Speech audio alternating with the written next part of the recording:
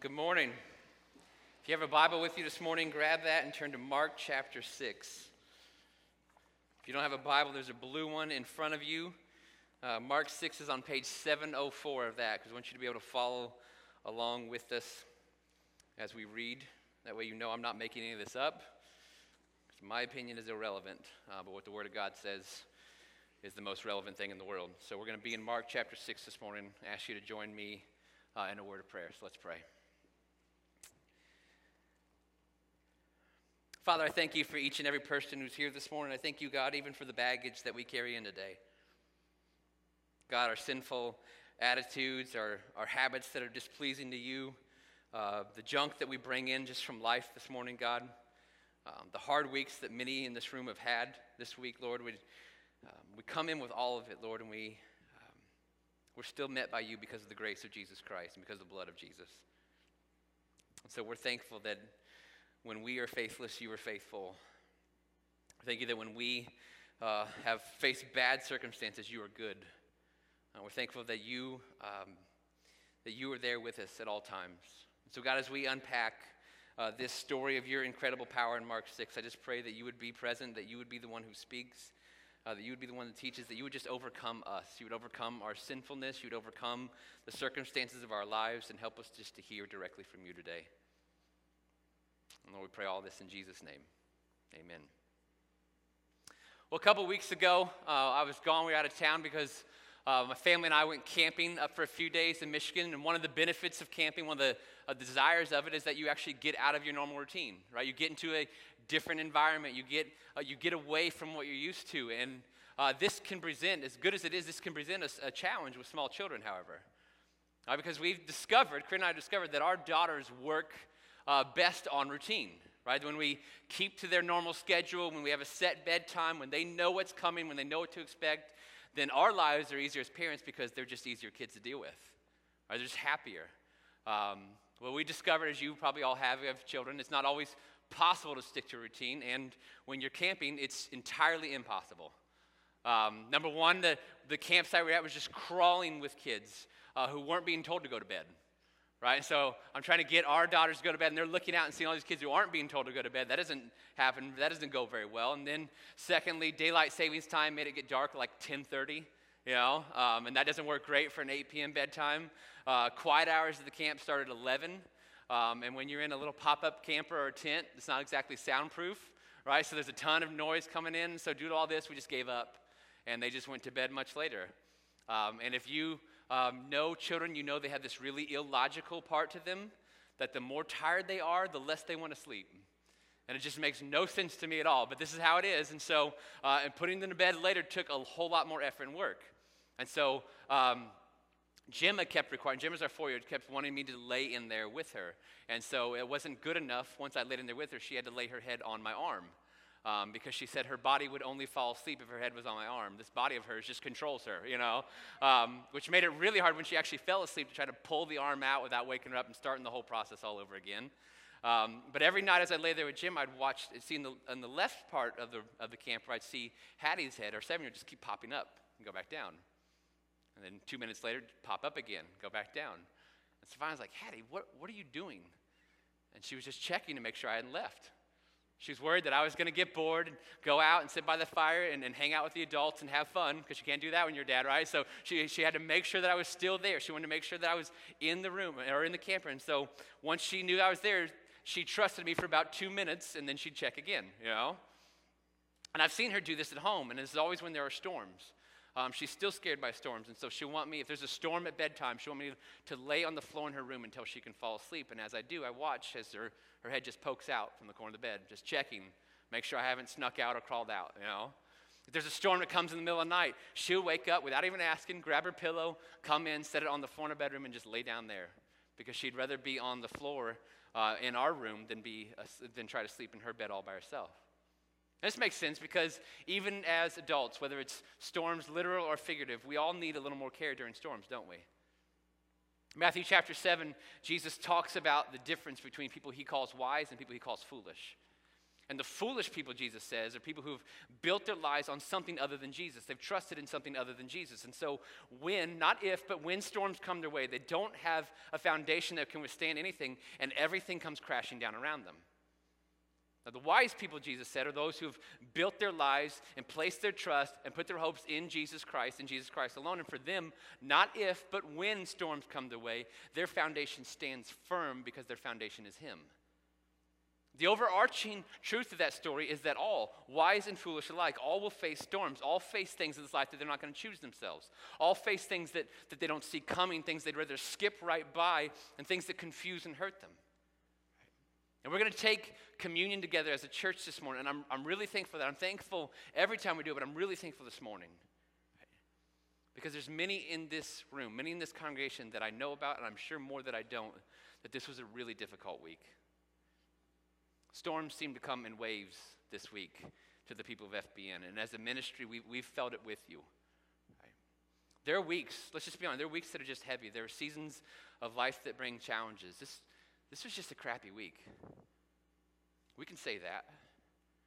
And I know not everyone in this room had that experience, but when we see the people that we love facing these things, and the Bible says in 1 Corinthians 12 that we as the church go through it with them, right? That we suffer when they suffer. So today, we just want to take a short break from our Jesus in the Old Testament series. And instead of looking at a passage in the Old Testament and trying to figure out how it points us to Jesus, we just simply wanted to spend time with Him.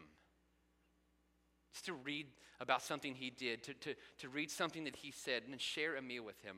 Because one of the most helpful things to know, and the most helpful things to be assured of during the storm of life is that He's there. He's still there. So look with me in Mark chapter 6. We're going to start in verse 45. Mark 6:45 says this: Immediately, Jesus made His disciples get into the boat and go on ahead of Him to Bethsaida while He dismissed the crowd. And after leaving them, He went up to a mountainside to pray. Now, before we get into the heart of the story that we're going to look at today, there's a couple things I want us to see to set it up. And in verse 45, Mark starts that verse by using the word immediately, which should immediately draw your minds back to what's happened before. Right? Mark is drawing a connection to what's just happened earlier in the chapter. And what has happened earlier in Mark 6 is that Jesus has just fed 5,000 people with 5 loaves of bread and 2 fish. So that little handful of food, He produced enough food to feed thousands of people, and we're told it has 12 baskets full of leftovers left over. And He just showed, right? He's just shown these 12 disciples He had the immensity of His power. He's just shown them that He has ultimate control over creation.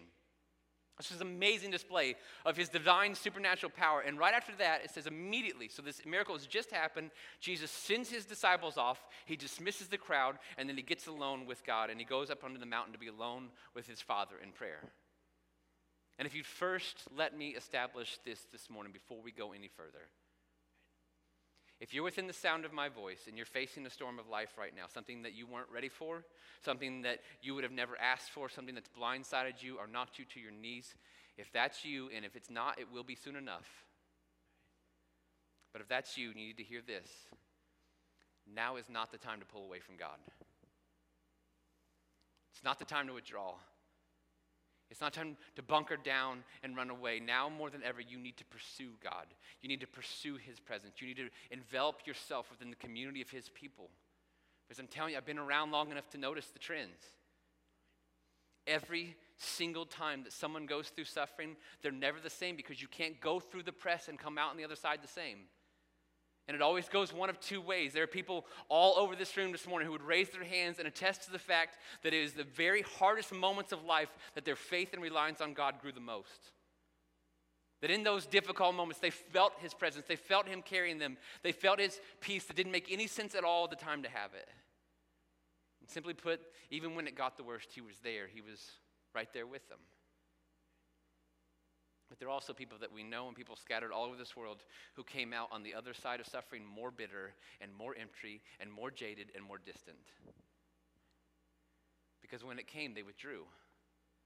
And they let bitterness take root, and they didn't seek refuge in God who loves them or the people of God. And so in this state of isolationism and self-sufficiency, the suffering left their soul darker than it was before. But you see, nobody goes unaffected. It's crucial you don't pull yourself away from God. Think of the picture that we're given here. Jesus who was perfect. He was sinless. He was God in the flesh. He needed unbroken intimacy with the Father so much that he pursued it. He sent people away. He sent the disciples away just so he could have this time with his Father. How much more do you and I need it if he desired it that way? Especially in the midst of the storm. The story continues. Look at verse 47. Later that night, the boat was in the middle of the lake, and he was alone on land. And he saw the disciples straining at the oars because the wind was against them. And shortly before dawn, he went out to them walking on the lake. He was about to pass by them. But when they saw him walk on the lake, they thought he was a ghost. And they cried out because they all saw him and were terrified. And immediately he spoke to them and said, "Take courage, it is I, do not be afraid." And he climbed into the boat with them. And the wind died down, and they were completely amazed, for they had not understood about the loaves, for their hearts were hardened. Okay. Now, I want you to know the lake we're dealing with. The sea by Bethsaida was not a huge sea, and it was located in a valley. So picture something in between these. It's bigger than Raccoon Lake and smaller than Lake Michigan, okay? So from the top of the mountain, Jesus could see out quite far. And when Jesus looks out over the lake, he sees that his disciples, who he sent off hours ago, still aren't to the other side. And immediately this is a sign of trouble because the men in that boat aren't rookies. Okay, these are experienced men. A handful of them were fishermen before they left everything to follow Jesus. So they're quite comfortable and quite capable on the waters. But hours have passed by since they got in the boat, and they should have easily been to their destination. But that's not the way it's going. Mark tells us it's almost dawn, and they've been rowing all night, and they're getting nowhere. And Mark tells us they're in trouble because a storm has come. And has come directly against them, and the wind is blowing directly against them, and has whipped up big waves going directly against them, and the storm is doing everything it can to hinder them and slow them and maybe even sink them. And the disciples' response to this storm is a great picture of the human heart when storms come, because when things come our way that we don't want, right, when we face things that we wouldn't choose, often what we're tempted to do is double down on our own self-sufficiency. Here's what I'm going to do. I'm going to row even harder. Right? I'm going to take this thing head on. I'm going to fix this. I'm going to figure this problem out. I've got all the strength I need in myself. I've got this. And so the disciples do that. They use all their strength and all their expertise and all their experience in the seas. And what does it get them? They struggle and they row all night and they don't get anywhere. Because every now and then we all discover that we're facing something that we can't fix, something that's beyond us, something that's, yes, bigger than you. And I want you to know it's not weakness to admit that. It's wisdom. And I want you to see that as long as Jesus stayed on that mountain, as long as those disciples were in the boat, they were rowing and straining and working and being completely defeated by the storm. And then I want you to notice the juxtaposition that we're given here in Mark 6. Because on one hand, we have these 12 young, healthy, strong men, a portion of which are experiencing the seas, and they're giving it everything they have, and the wind and the waves are simply winning. And on the other hand, you have Jesus, who's like, you know what? I think I'm going to go for a walk. I mean, seriously, he just looks around and thinks to himself, man, this is a nice night for a stroll. And this isn't the text, right? But I can't say this for sure, but I like to picture him just kind of casually walking around the water, looking around, whistling, because the storm just doesn't faze him. Because the wind that has brought the boat to a standstill can't even slow him down, because the waves and the water that are threatening to sink the boat has no effect on him at all. And Mark tells us he's just going to walk right by them. He's going to pass right by. It's almost comical. And then you've got this weird exchange where he has to clear it up for them. He's not a ghost. And then it gets even better, because Mark tells us then he steps into their boat. And when he does, the wind ceases and the storms stop and the waves settle and they're safe and they can go on their way. And there's no straining and no effort and no work on Jesus' part. He just takes a walk and steps in the boat. And the storm fled them. And the reaction of his disciples is one of sheer amazement, because somehow, some way, Mark tells us that they didn't recall or they didn't fully understand what they'd seen earlier in the day. Somehow they'd forgotten who they were dealing with. Somehow they'd forgotten they were dealing with somebody who had miraculous, unending power. Somehow they just lost sight of who Jesus was. And my theory is this. Here's what I think happened. The storm had become bigger than Jesus to them. So remember, Jesus is back on the shore. He's off doing his thing, right? But the storm is right in front of them. It's the storm that's blowing right in their face. It's the storm that's making their life difficult. It's the storm that was filling the boat with water. So when they tried to face the storm by their own power, instead of calling on him to help, the storm just got bigger and bigger and bigger and bigger. And in their minds, Jesus would get smaller and smaller and smaller. To where they forgot that just mere hours earlier, he fed 5,000 people with enough food at his disposal to feed one or two. They forgot who they were dealing with. They forgot his power. They forgot what he's capable of. So one of the reasons that you simply can't withdraw from God during the storm is so that you can remember who he is. So you can remember that whatever it is that you're facing, there's a God on your side who has limitless power, and we are told that he can do immeasurably more than we could ever ask or imagine in Ephesians 3. Told in Colossians 1 that he's the one holding all creation together. In just Mark 6 alone, we've seen Jesus display immense power, feeding thousands of people with a handful of food and walking on water and calming a storm without breaking a sweat. He is displayed as the supreme ruler over all creation. It is at his beck and call. That Jesus can manipulate and move creation as he chooses to do so because his power simply knows no bounds. And he is bigger. He's so much bigger than anything that you're facing today. So we know and we believe as followers of Christ that there simply are no hopeless circumstances. Not with our God. He can show up in a moment and calm the storm. He can appear in an instant and fix everything. He can touch, he can heal, he can reconcile. He's not bound by any of our limitations. He's the God of the universe, and his potential is so much greater than anything you can face. And that comforts me. It really does. But it doesn't comfort me fully. Because we also have to ask this question. What about when he doesn't do that? What about when he doesn't show up in miraculous power? See, we're told in the Bible that in the beginning there's this vast emptiness and darkness, and God spoke. He simply spoke, and when he did, light and life and all of the universe came into being by the effortless work of his divine, endless power. All of creation is brought forth in existence, and if you keep reading the Bible, you see that through the lives of humans, God keeps displaying this miraculous power. When Moses strikes the ground with his staff and the Nile turns to blood and the Red Sea parts and rocks bring forth water, where Elijah calls down fire from heaven and it consumes everything on the water-soaked altar on Mount Carmel, where Elisha lays on the widow's son and he's brought back to life. And it ramps up even more when Jesus comes on the scene. Because where Jesus went, waters turned to wine. Those lame and crippled from birth leapt and danced. The mute were singing. The deaf heard. There was a woman who fought through a crowd just to touch the edge of his clothes, and when she did, she was immediately healed of disease that no physician had been able to help her with for 12 years. Storms ceased, demons fled, illnesses vanished, all at the sound of his voice. Jairus' daughter, a widow's only son, and Lazarus were all called back from the dead and given new life again. And in his greatest act, Jesus walks out of his own grave.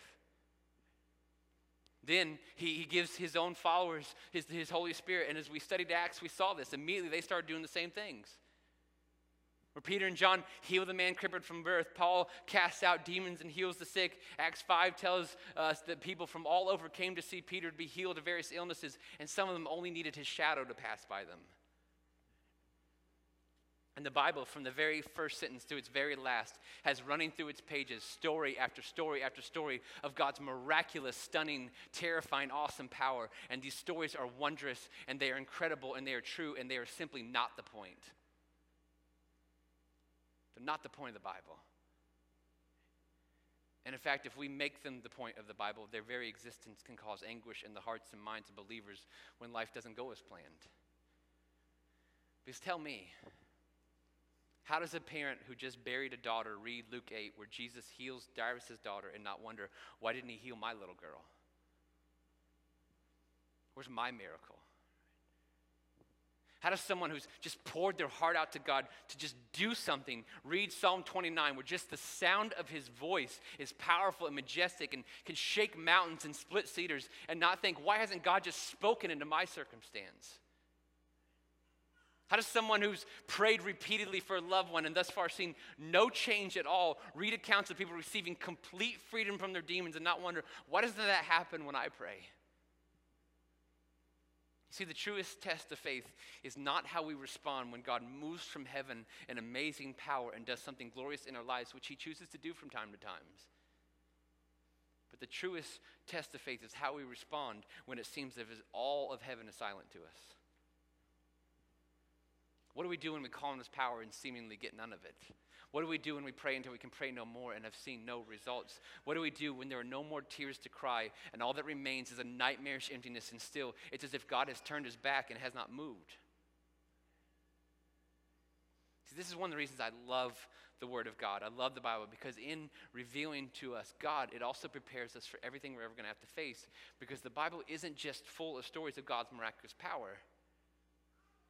It's also full of stories of people wondering why God isn't displaying that power in their life or their situation. There's chapter after chapter in the book of Job asking aloud, God, when are you going to move and when are you going to come to my aid? Jeremiah had one of the most frustrating, least successful ministries ever, and God made sure to include his entire story in the Bible. There's a whole book in the Old Testament called Lamentations. Well, you know what it is? It's just a record of Jeremiah's laments, his grieving, his expression of frustrations. That's all the book is. There are 150 Psalms in the book of Psalms. More than 50, more than a third are Psalms of lament, Psalms where David and others just pour out their hearts to God, wondering why He isn't answering. Psalms like Psalm 10 where it says, "Oh Lord, why do you stand so far away? Why do you hide when I'm in trouble?" Psalms like Psalm 13 where it says, "How long, O Lord, will you forget me forever? How long are you going to hide your face from me?" Psalm 22, my God, why have you abandoned me? Why are you so far away when I groan for help? Every day I call to you, my God, but you do not answer. Every night you hear my voice, and I find no relief. Those are in the Bible too. You see, we may never understand why. In some situations, God moves miraculously and does something wondrous, and in others, He withholds the fullness of His miraculous power on this side of heaven. We may not understand it. But you got to know your life is not a sitcom. It's not a TV show where a major problem arises and within a time frame of a story that can be told in 30 minutes or less, everything is fixed, everything is peachy, all is well, and you can go on your way. That's just not the human experience. And it's never what we've been promised in the Bible. So what are we promised? Well, if you take a closer look, I believe you can see it here in Mark 6. Because there are things that come before Jesus walked on the water. There are things that come before Jesus ever calmed the storm. There are things that come before He ever did a miracle that bring me great hope. Did you see them? Verse 48, we're told this. He saw the disciples straining at the oars because the wind was against them. It's a real simple idea, but to those in our midst facing a storm today, know this: He sees you. He sees. He's not turned His back. He's not distant. He sees. And you don't have to keep lifting up your head off the pillow to see if your Father is still there. He's there. He sees and He knows and He has a response, because what did Jesus do when He saw them?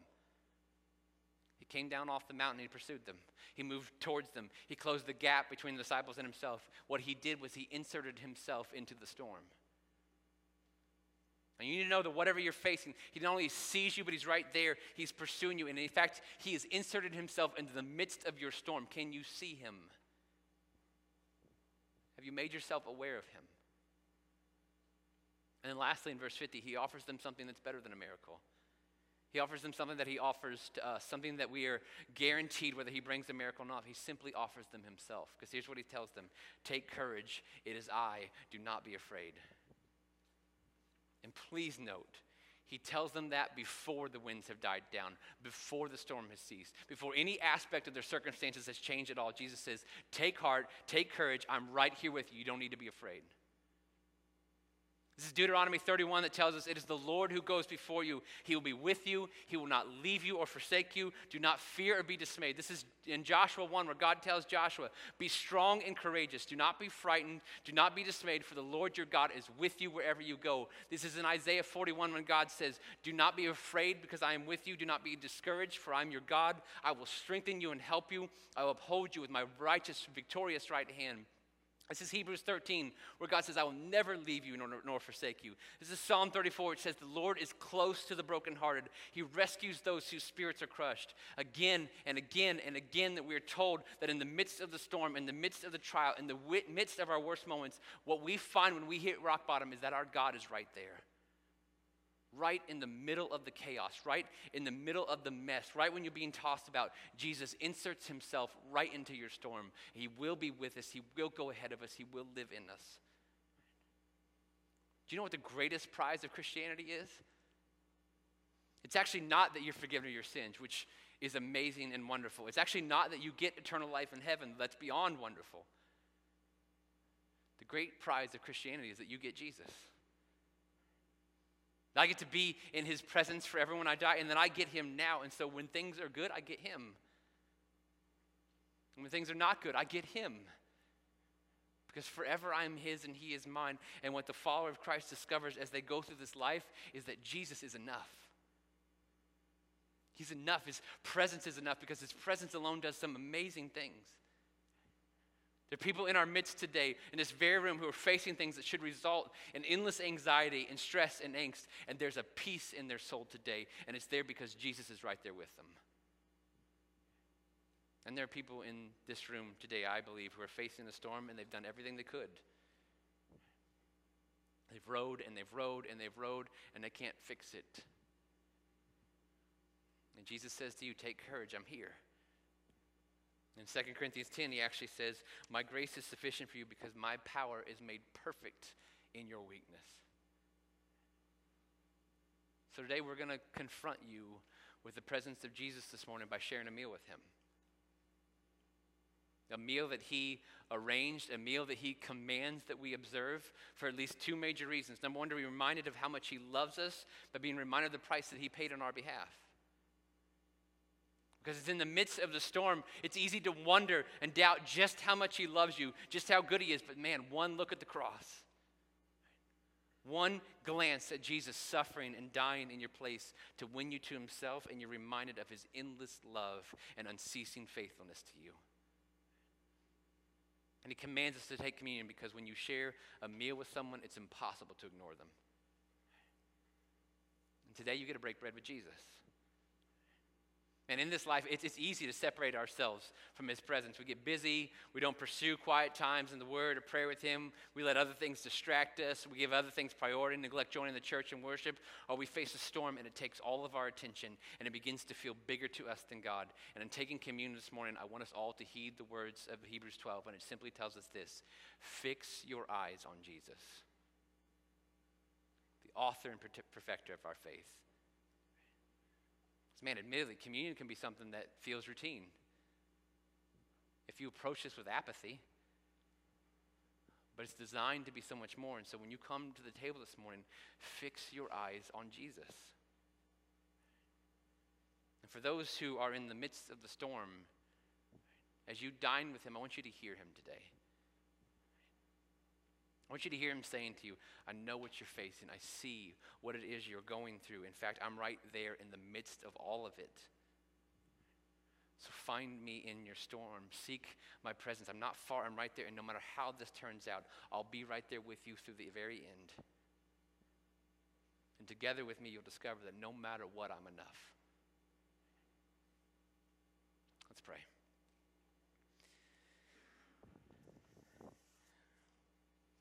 God, I'm grateful that as a church we can gather together. And Lord, we can rejoice with those who rejoice, and we can suffer with those who suffer. And so God, for those who had victories this week, for those who had a good week, Lord, we're so grateful and we're thankful. We want to celebrate with them this morning. And God, for those who had a storm, and are facing something they would have never chosen and are wondering how they could ever get through this, God, we walk into that mess with them. But Lord, we do so with the confidence that you're right there. You're there in the good, you're there in the bad, you're there in the mundane and the ordinary, you're always there. And so God, regardless of how good or bad the circumstances of life are, may we commit to walking out into our worlds today, tomorrow morning when we go to work, we go to whatever you have for us with just an awareness that you're right there with us. And that whether we're celebrating, whether we're working, whether we're teaching or coaching or building or suffering, Lord, that we can do it all to the glory of Christ. God, as we come to your table today, I pray that for those who need to be convicted this morning, that your presence would convict them. For those who need to be drawn to you for the first time, God, may there be someone in this room who just surrenders their life to this amazing Jesus for the first time today. For those who need strength, God, may your presence give it to them. For those who need comforted, for those who need hope, for those who just need to see you. Somehow do this in the midst of this room. And we ask this in his name. Amen.